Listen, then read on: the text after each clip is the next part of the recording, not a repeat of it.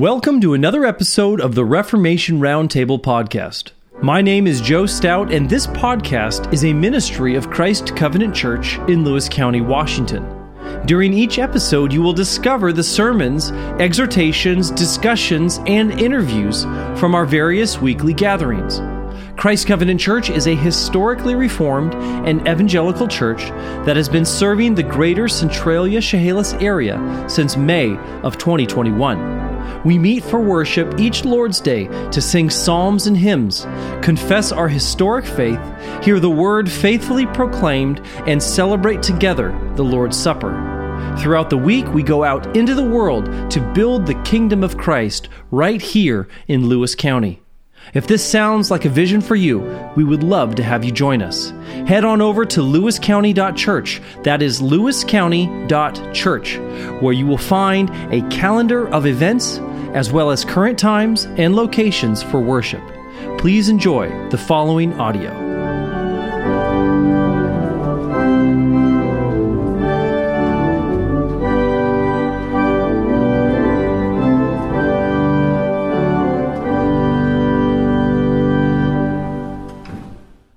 We're going to be reading 1 Peter chapter 1, verses 3 through 5. Blessed be the God and Father of our Lord Jesus Christ. According to his great mercy, he has caused us to be born again to a living hope through the resurrection of Jesus Christ from the dead, to an inheritance that is imperishable, undefiled, and unfading, kept in heaven for you, who by God's power are being guarded through faith for a salvation ready to be revealed in the last time. Please pray with me. Lord Heavenly Father, I pray that you would use this time and this message from your word to edify, to exhort, and to convict. And please bless this body. Please help us to know you better through the preaching of your word. I pray that the words of my mouth would be pleasing to you, and that if any of these words are errant or false, that they would be immediately forgotten and cast aside. Pray for you to bless our time together. Amen. Amen. Please be seated. Good morning, Christ Covenant. Good morning. It's a pleasure to be up here again, bringing the word. Lord willing, it will be edifying and beneficial for all of you. Last time was up here and had the opportunity to preach. We had just started into 1 Peter, so we are a whole 5 verses into the book. So we gave a brief overlook at Peter and who he was, when he was writing, and who he was writing to. And no doubt, if Peter was directing his message to the elect exiles of his day, his words are beneficial for us too. Faithful Christians should have a changed heart that is evident enough that we are considered different. And of course, that's a good thing. Sometimes we forsake the differences because we fear man more than we fear God. But as Devin so wonderfully laid out for us last week, the fear of the Lord is where we must start. And if we fear the Lord and obey his commandments, then we will be different in a good way. The world should look at your life and wonder why you don't steal when it's so easy to do so, or maybe why you don't swear when everyone else around you does, why you don't make fun of your husband or your wife, or perhaps kids here today. Are you regarded as different? As one who doesn't cheat or doesn't lie when everyone else around you is doing those things? As Peter mentions later in his epistle, we should be ready to give a reason for the hope that is in us and not be surprised when suffering comes. There was a time in our relatively young nation when a lot of people believed the same things. But that was mainly because it began with the majority who were faithful to God's word, who opposed tyranny and set forth to the New England to start something new. Today, we may be feeling the pain of the tyrants of our day, and of course, there is nothing new under the sun. Thank you, Ecclesiastes 1:9. So we are the exiles of today, and the world mocks, scoffs, and tries to persecute those who fear God and stand for truth. Peter is talking to us. Because of that, we need to remember that we have much hope, because we have been chosen to a living hope through the resurrection of Jesus Christ. And in verses 3 through 5, there is much hope. It's wonderful that Peter gives us the good news first, because later in his book, things aren't quite so rosy. But for now, be encouraged by his words today as we reflect on his wonderful promises of salvation. As we work through these verses, I want to focus on 5 main points of encouragement. They are no mystery, as they are right in the text. But keep in mind that this encouragement is meant to strengthen the faith, as we are told right after verse 5 in chapter 1 that we will also have trials and suffering. But for today, be encouraged. That is the point. 5 main points that I'm going to work through are, 1, God is blessed. God is blessed. Point number 2 will be God is merciful. Point number 3 will be God has caused our rebirth. Point number 4, God has regenerated us to an imperishable, undefiled, and unfading inheritance. And point number 5 would be God's power is guarding us through faith for salvation. We'll go back through those. Peter starts his letter and then just stumbles right into a doxology. He says, "Blessed be the God and Father of our Lord Jesus Christ." This often happens to Paul, as Tyler Hatcher has mentioned when he preaches here, that when he's in Ephesians, he talks about Paul working into the text, and then suddenly he bursts open into doxology and praise. So after a brief intro into verses 1 and 2, Peter begins with this doxology. And in verses 3 through 5. A doxology is just a hymn of praise. The word comes from the Greek word doxa, which refers to glory, but not just any glory. Glory that is ascribed to God. During our service here, after we have confessed our sins, and then our sins are forgiven and proclaimed forgiven through the blood of Jesus, we bring back praise to God through singing of what? The doxology. This is often done in other churches who practice covenant renewal worship. We love our covenant renewal worship. Doxology is ascribing back to God the glory that is only due to him. It is at the heart of worship, and that is where Peter begins. As he starts with this doxology, we come to our first main point, that God is blessed. God is blessed. What do we mean that God is blessed? Sometimes we don't think about that. Often when we pray, what do? We ask for God's blessing. We ask for God to bless things.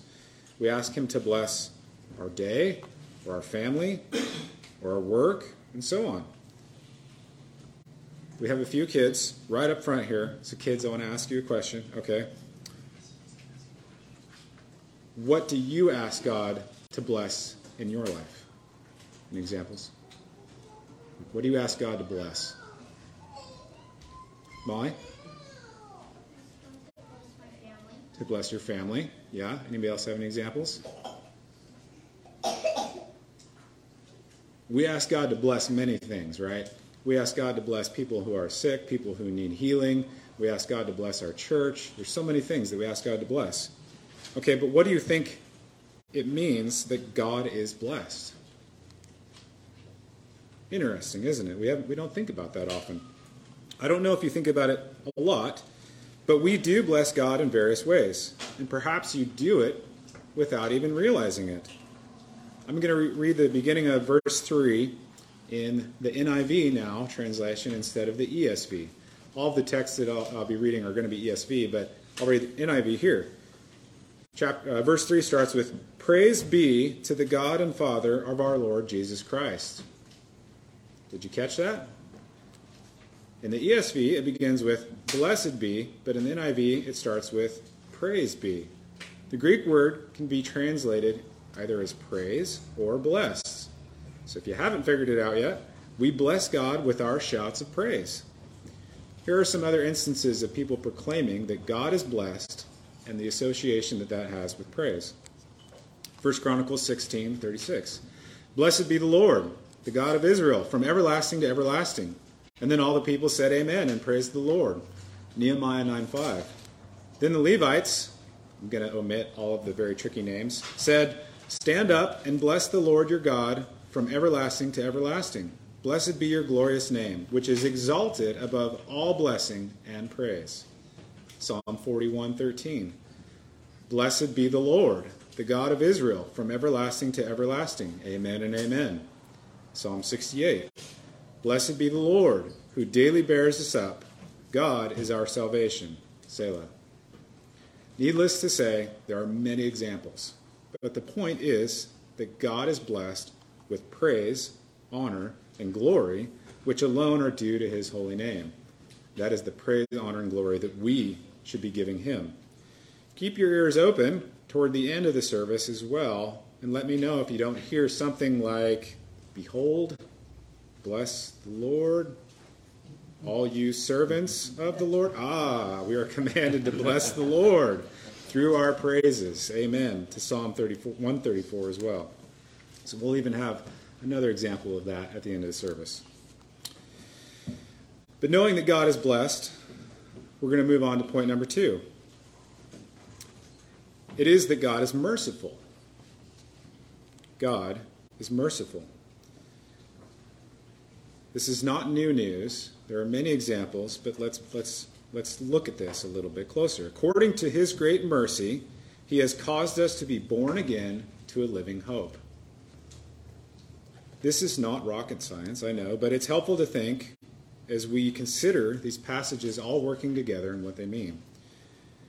Peter recalls God's mercy in an excellent way in chapter 2 of this book of 1 Peter. 1 Peter 2:10 says, "Once you were not a people, but now you are God's people. Once you had not received mercy, but now you have received mercy." On this side of the Christian walk, many of us can recall how we were once not God's people. Whether you are aware of when that happened, when that reality was true for you, whether or not you felt God's Spirit moving in you, apart from Christ, we are in sin, and we are worthy of condemnation. Romans 3:23. And God's mercy for us was manifested in love, as Romans 5:8 says. But God shows his love for us, in that while we were still sinners, Christ died for us. This concept goes from cover to cover in the Bible, starting with the Old Covenant and being consummated with the New. Deuteronomy 4:31 says, "For the Lord your God is a merciful God. He will not leave you or destroy you, or forget the covenant with your fathers that he swore to them." And 2 Chronicles says, "For if you return to the Lord, your brothers and your children will find compassion, and their captors, and return to the Lord, and return to the land. For the Lord your God is a gracious and merciful, and will not turn away his face from you, if you return to him." Again, examples abound of God's mercy. But as this passage illustrates, his great mercy leads to us being reborn to a living hope. The cause of his mercy is, or the end result of his mercy is our being reborn. Amen. It's manifested and at its pinnacle when it comes to our rebirth. We deserve condemnation if left in our sin. Yet, in God's great mercy, he has chosen his people to regeneration, which brings us to the next point. Number 3, God has caused our rebirth. He has caused us to be born again to a living hope through the resurrection of Jesus Christ from the dead. There's a reason that the text says that he caused it. It didn't just happen willy-nilly. It wasn't evolution. It was caused. There was causality. In this part of verse 3, we have the providence of God on full display again. God has caused us to be born again. Nature cannot imagine any birth except what is within its own sphere. Only those who partake in this spiritual birth understand what it means. To others, it remains a riddle. Nature cannot aspire to this new birth. It is not a superficial change, but a new life and being. This is our spiritual birth, our regeneration. One commentary that I was looking at by Robert Leighton said this: "A moral man, in his changes and reformations of himself, remains the same man. The natural man turns from one thing to another, but remains the same person. But the Christian, by virtue of this new birth, can say, I am not the same man I was. I am a son of the King of Kings. Amen. End quote. Also, John 1:12 says, to all who received him, to those who believed in his name, he gave the right to become children of God. To those who believed in his name, he gave the right to become children of God. Where did the belief come from? This is commonly distorted in our culture by the idea that we must have faith in order to be reborn. But the sovereign God from all eternity decrees those to whom he will give the gift of faith, which is the fruit of regeneration, not the cause of it. The older traditional Reformed churches have declared that regeneration precedes faith, which is a distinguishing article of Reformed theology, which we hold to. How can we have believing faith in God if first our hearts of stone are not made hearts of flesh in the hand of the Redeemer?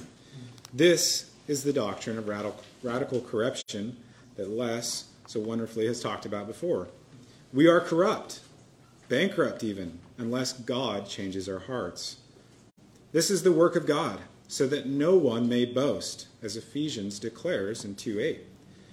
This ties right into the mercy and love of God as well. His great mercy and love for us is on display in this because it was not of ourselves. The passage in Ephesians 2 is just excellent. I'm going to read Ephesians chapter 2, starting at verse 1. I'm going to go to verse 1 to verse 5 if you wanted to jump there, but I'll read it. Ephesians 2, 1 through 5. And you were dead in the trespasses and sins in which you once walked, following the course of this world, following the prince of the power of the air, the spirit that is now at work in the sons of disobedience, among whom we all once lived in the passions of our flesh, carrying out the desires of the body and the mind, and were by nature children of wrath like the rest of mankind. But God, being rich in mercy, because of the great love with which he loved us, even when we were dead in our trespasses, made us alive together with Christ. By grace you have been saved. That's a wonderful passage. That wonderful phrase that we can latch onto in this passage, and I think I've heard Les talk about this, but God. All of those things. We were dead. We went after what we desired. We did what we wanted to. And by golly, no one was going to tell us otherwise. So that we would be handed over to Satan and sifted like wheat. But God. God's wonderful and providential mercy and grace has caused us to be reborn. Without his mercy and grace, it would not be possible. And so we praise him. We worship him for his great love towards us. We come together each Lord's Day so that we can shout our praises to him, be reminded of our sin, and reconcile ourselves to the realization of God's loving kindness towards us, that we would obey his precepts and follow his laws, giving him alone the glory due to his name. Praise be to God that he has caused those whom he foreknew to be born again to a living hope through faith in the resurrected Jesus Christ. We now come to point number 4. God has regenerated us to an imperishable, undefiled, and unfading inheritance. This answers the question further of what it is that God has regenerated us to. He's saved us. He has changed our hearts. That regeneration has borne out to something. The text says not only that we were born again to a living hope, but that we have been reborn to an inheritance that is imperishable, undefiled, and unfading, kept in heaven for you. An inheritance. Now, what comes to mind when you think of an inheritance? Typically, when we hear that word, we think of money. You know, the long-lost rich uncle that we barely knew existed, passed away, and suddenly you have a large check show up in the mail. That type of fantasy land. Or, for some, it may be that their parents have large fortunes, and they eagerly await the time when they inherit that wealth for their own. In some cases, like, Luke 15, think prodigal son, there were those that would be so bold as to demand their inheritance even before their father was dead. Those are very cold and worldly views. Unfortunately, they can be common views in this world. Of course, those are bad views to have as a Christian. We must value life and the treasures in heaven above any worldly treasures on earth. Let us remember Matthew 6:19 and 20. Do not lay up for yourselves treasures on earth where moth and rust destroy and where thieves break in and steal, but lay up for yourselves treasures in heaven where neither moth nor rust destroys and where thieves do not break in and steal. So if we're not looking at the common idea of an earthly inheritance, what is this inheritance that God has regenerated us to? Yes, it is our heavenly inheritance. With this description, we again see the fact that an inheritance on earth is not something that we earn. It is given. Even more so the case with our heavenly inheritance. Our eternal destination in heaven with Christ, the King, does not rely on our own works. Praise be to God. Romans 8:17 says this, the Spirit himself bears witness with our spirit that we are children of God. And if children, then heirs. Heirs of God and fellow heirs with Christ. We are heirs with Christ to this inheritance. And not only does it not lay in our hands, but it is also many other things, many wonderful things. It is imperishable, undefiled, and unfading. The laws of entropy are hard to overcome in our finite minds here on earth.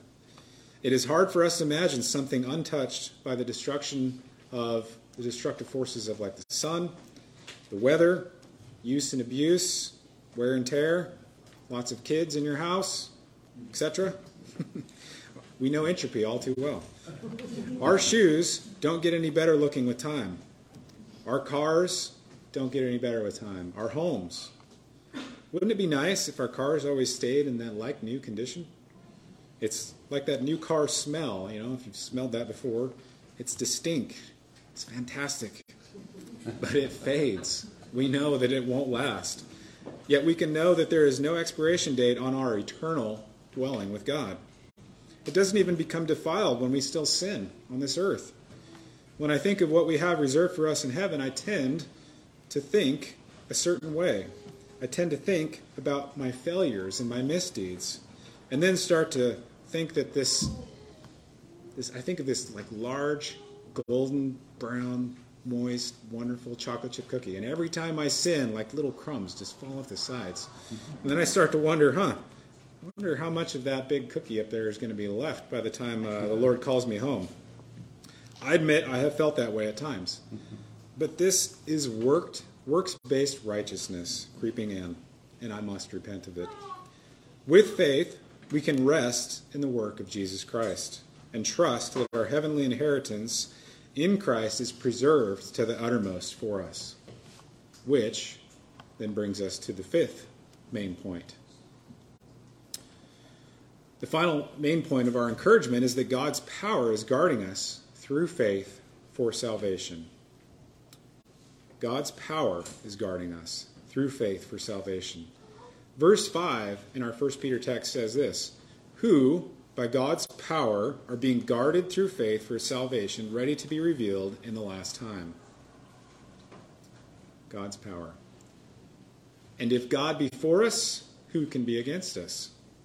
That immediately comes to mind as I think of God's power guarding us. This comes from Romans 8, verses 31 and 32, which says, what then shall we say to these things? If God is for us, who can be against us? He who did not spare his own son, but gave him up for us all, how will he not also with him graciously give us all things? And to expand on that a bit, verses 37 through 39 then says, no, in all these things we are more than conquerors through him who loved us. For I am sure that neither death nor life, nor angels, nor rulers, nor things present, nor things to come, nor powers, nor height, nor depth, nor anything else in all creation will be able to separate us from the love of God in Christ Jesus our Lord. Amen to that. What an awesome assurance that nothing shall separate us from God's love and salvation through Jesus. This is the gift of faith, which carries us through to salvation. Our faith is being guarded by God, which reminds me of another story about Peter. I was thinking about this as going through the passage, and what happened to Peter? Peter was about to be handed over. Many of you remember, there was a reason I used that phrase, sifted like wheat. This pops up in Luke. Luke 22, verses 30 through 32 says this, Simon, Simon, behold, Satan demanded to have you, that he might sift you like wheat. But I have prayed for you, that your faith may not fail. And when you have turned again, strengthen your brothers. Jesus prayed for him, that his faith would not fail. We have God guarding us in this. We know by the fullness of the revealed word that even though Jesus was predicting Peter's denial, ultimately his faith was guarded.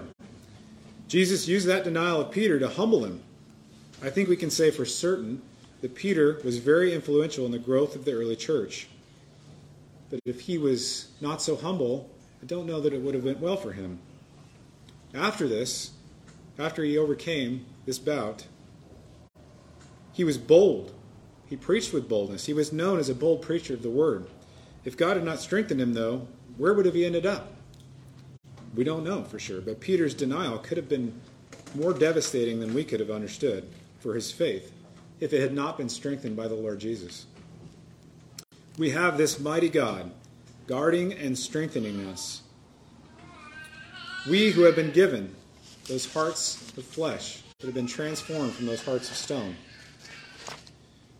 We've cast off those hearts of stone, and therefore we can go out and live in a way that is bold, proclaiming Christ until he comes. So in order to kind of wrap a bow on all those 5 main points and summarize some of this, this truth brings us back to the title of the sermon, which is mentioned near the end of verse 3, that we are begotten to a living hope. This is significant in that Christ lives and reigns with God the Father and intercedes for us. Christ has conquered over the grave for us to live in hope of our heavenly inheritance. As I think of this living hope, and I remember 1 Corinthians 15 and what it says about the importance of Christ's literal victory over death and the grave. 1 Corinthians 15 says, Now if Christ is proclaimed as raised from the dead, how can some of you say that there is no resurrection of the dead? But if there is no resurrection of the dead, then not even Christ has been raised. And if Christ has not been raised, then our preaching is in vain, and your faith is in vain. We are even found to be misrepresenting God, because we testified about God that he raised Christ, whom he did not raise, if it was true that the dead are not raised. For if the dead are not raised, not even Christ has been raised. And if Christ has not been raised, your faith is futile, and you are still in your sins. So how glorious it is to the truth that Christ has been raised and that has conquered over sin and death. This hope, this living hope, is known, it is certain, it is solid. It is based on the promises of Scripture. Christ is alive and reigning. That is our living hope. Hope in this world is often defined as faith in something that is uncertain. But the hope of the children of the living God is a living hope, and it is definite. It is defined. It is not uncertain. It is a fearful thing when a man and all his hopes die together. See for reference Proverbs 11:7 or 14:32. For those with Christian hope, though, death is a messenger sent to bring them home to possess their inheritance. So, we can live with faith, with living hope, God guarding and strengthening us. We need not rely on our strength for this. It is the strength and sufficiency of God in Christ that we rely on. This is the gospel. We are dead in sin when left to our own, but God is merciful. So cast your cares on him and experience the salvation of Christ through his blood-bought sacrifice. If any of you find yourselves guarding your heart of stone, trusting in the world through your own strength, then come to the feet of Jesus. Lay your burdens down, cast them at his feet. He cares for you and will give you rest. If you would be mindful of the Holy Spirit and its work in your heart. Let that Spirit shatter the hardness of your heart so that your faith may be made known and your belief in God would transform your mind. In the name of the Father, and the Son, and the Holy Spirit, amen.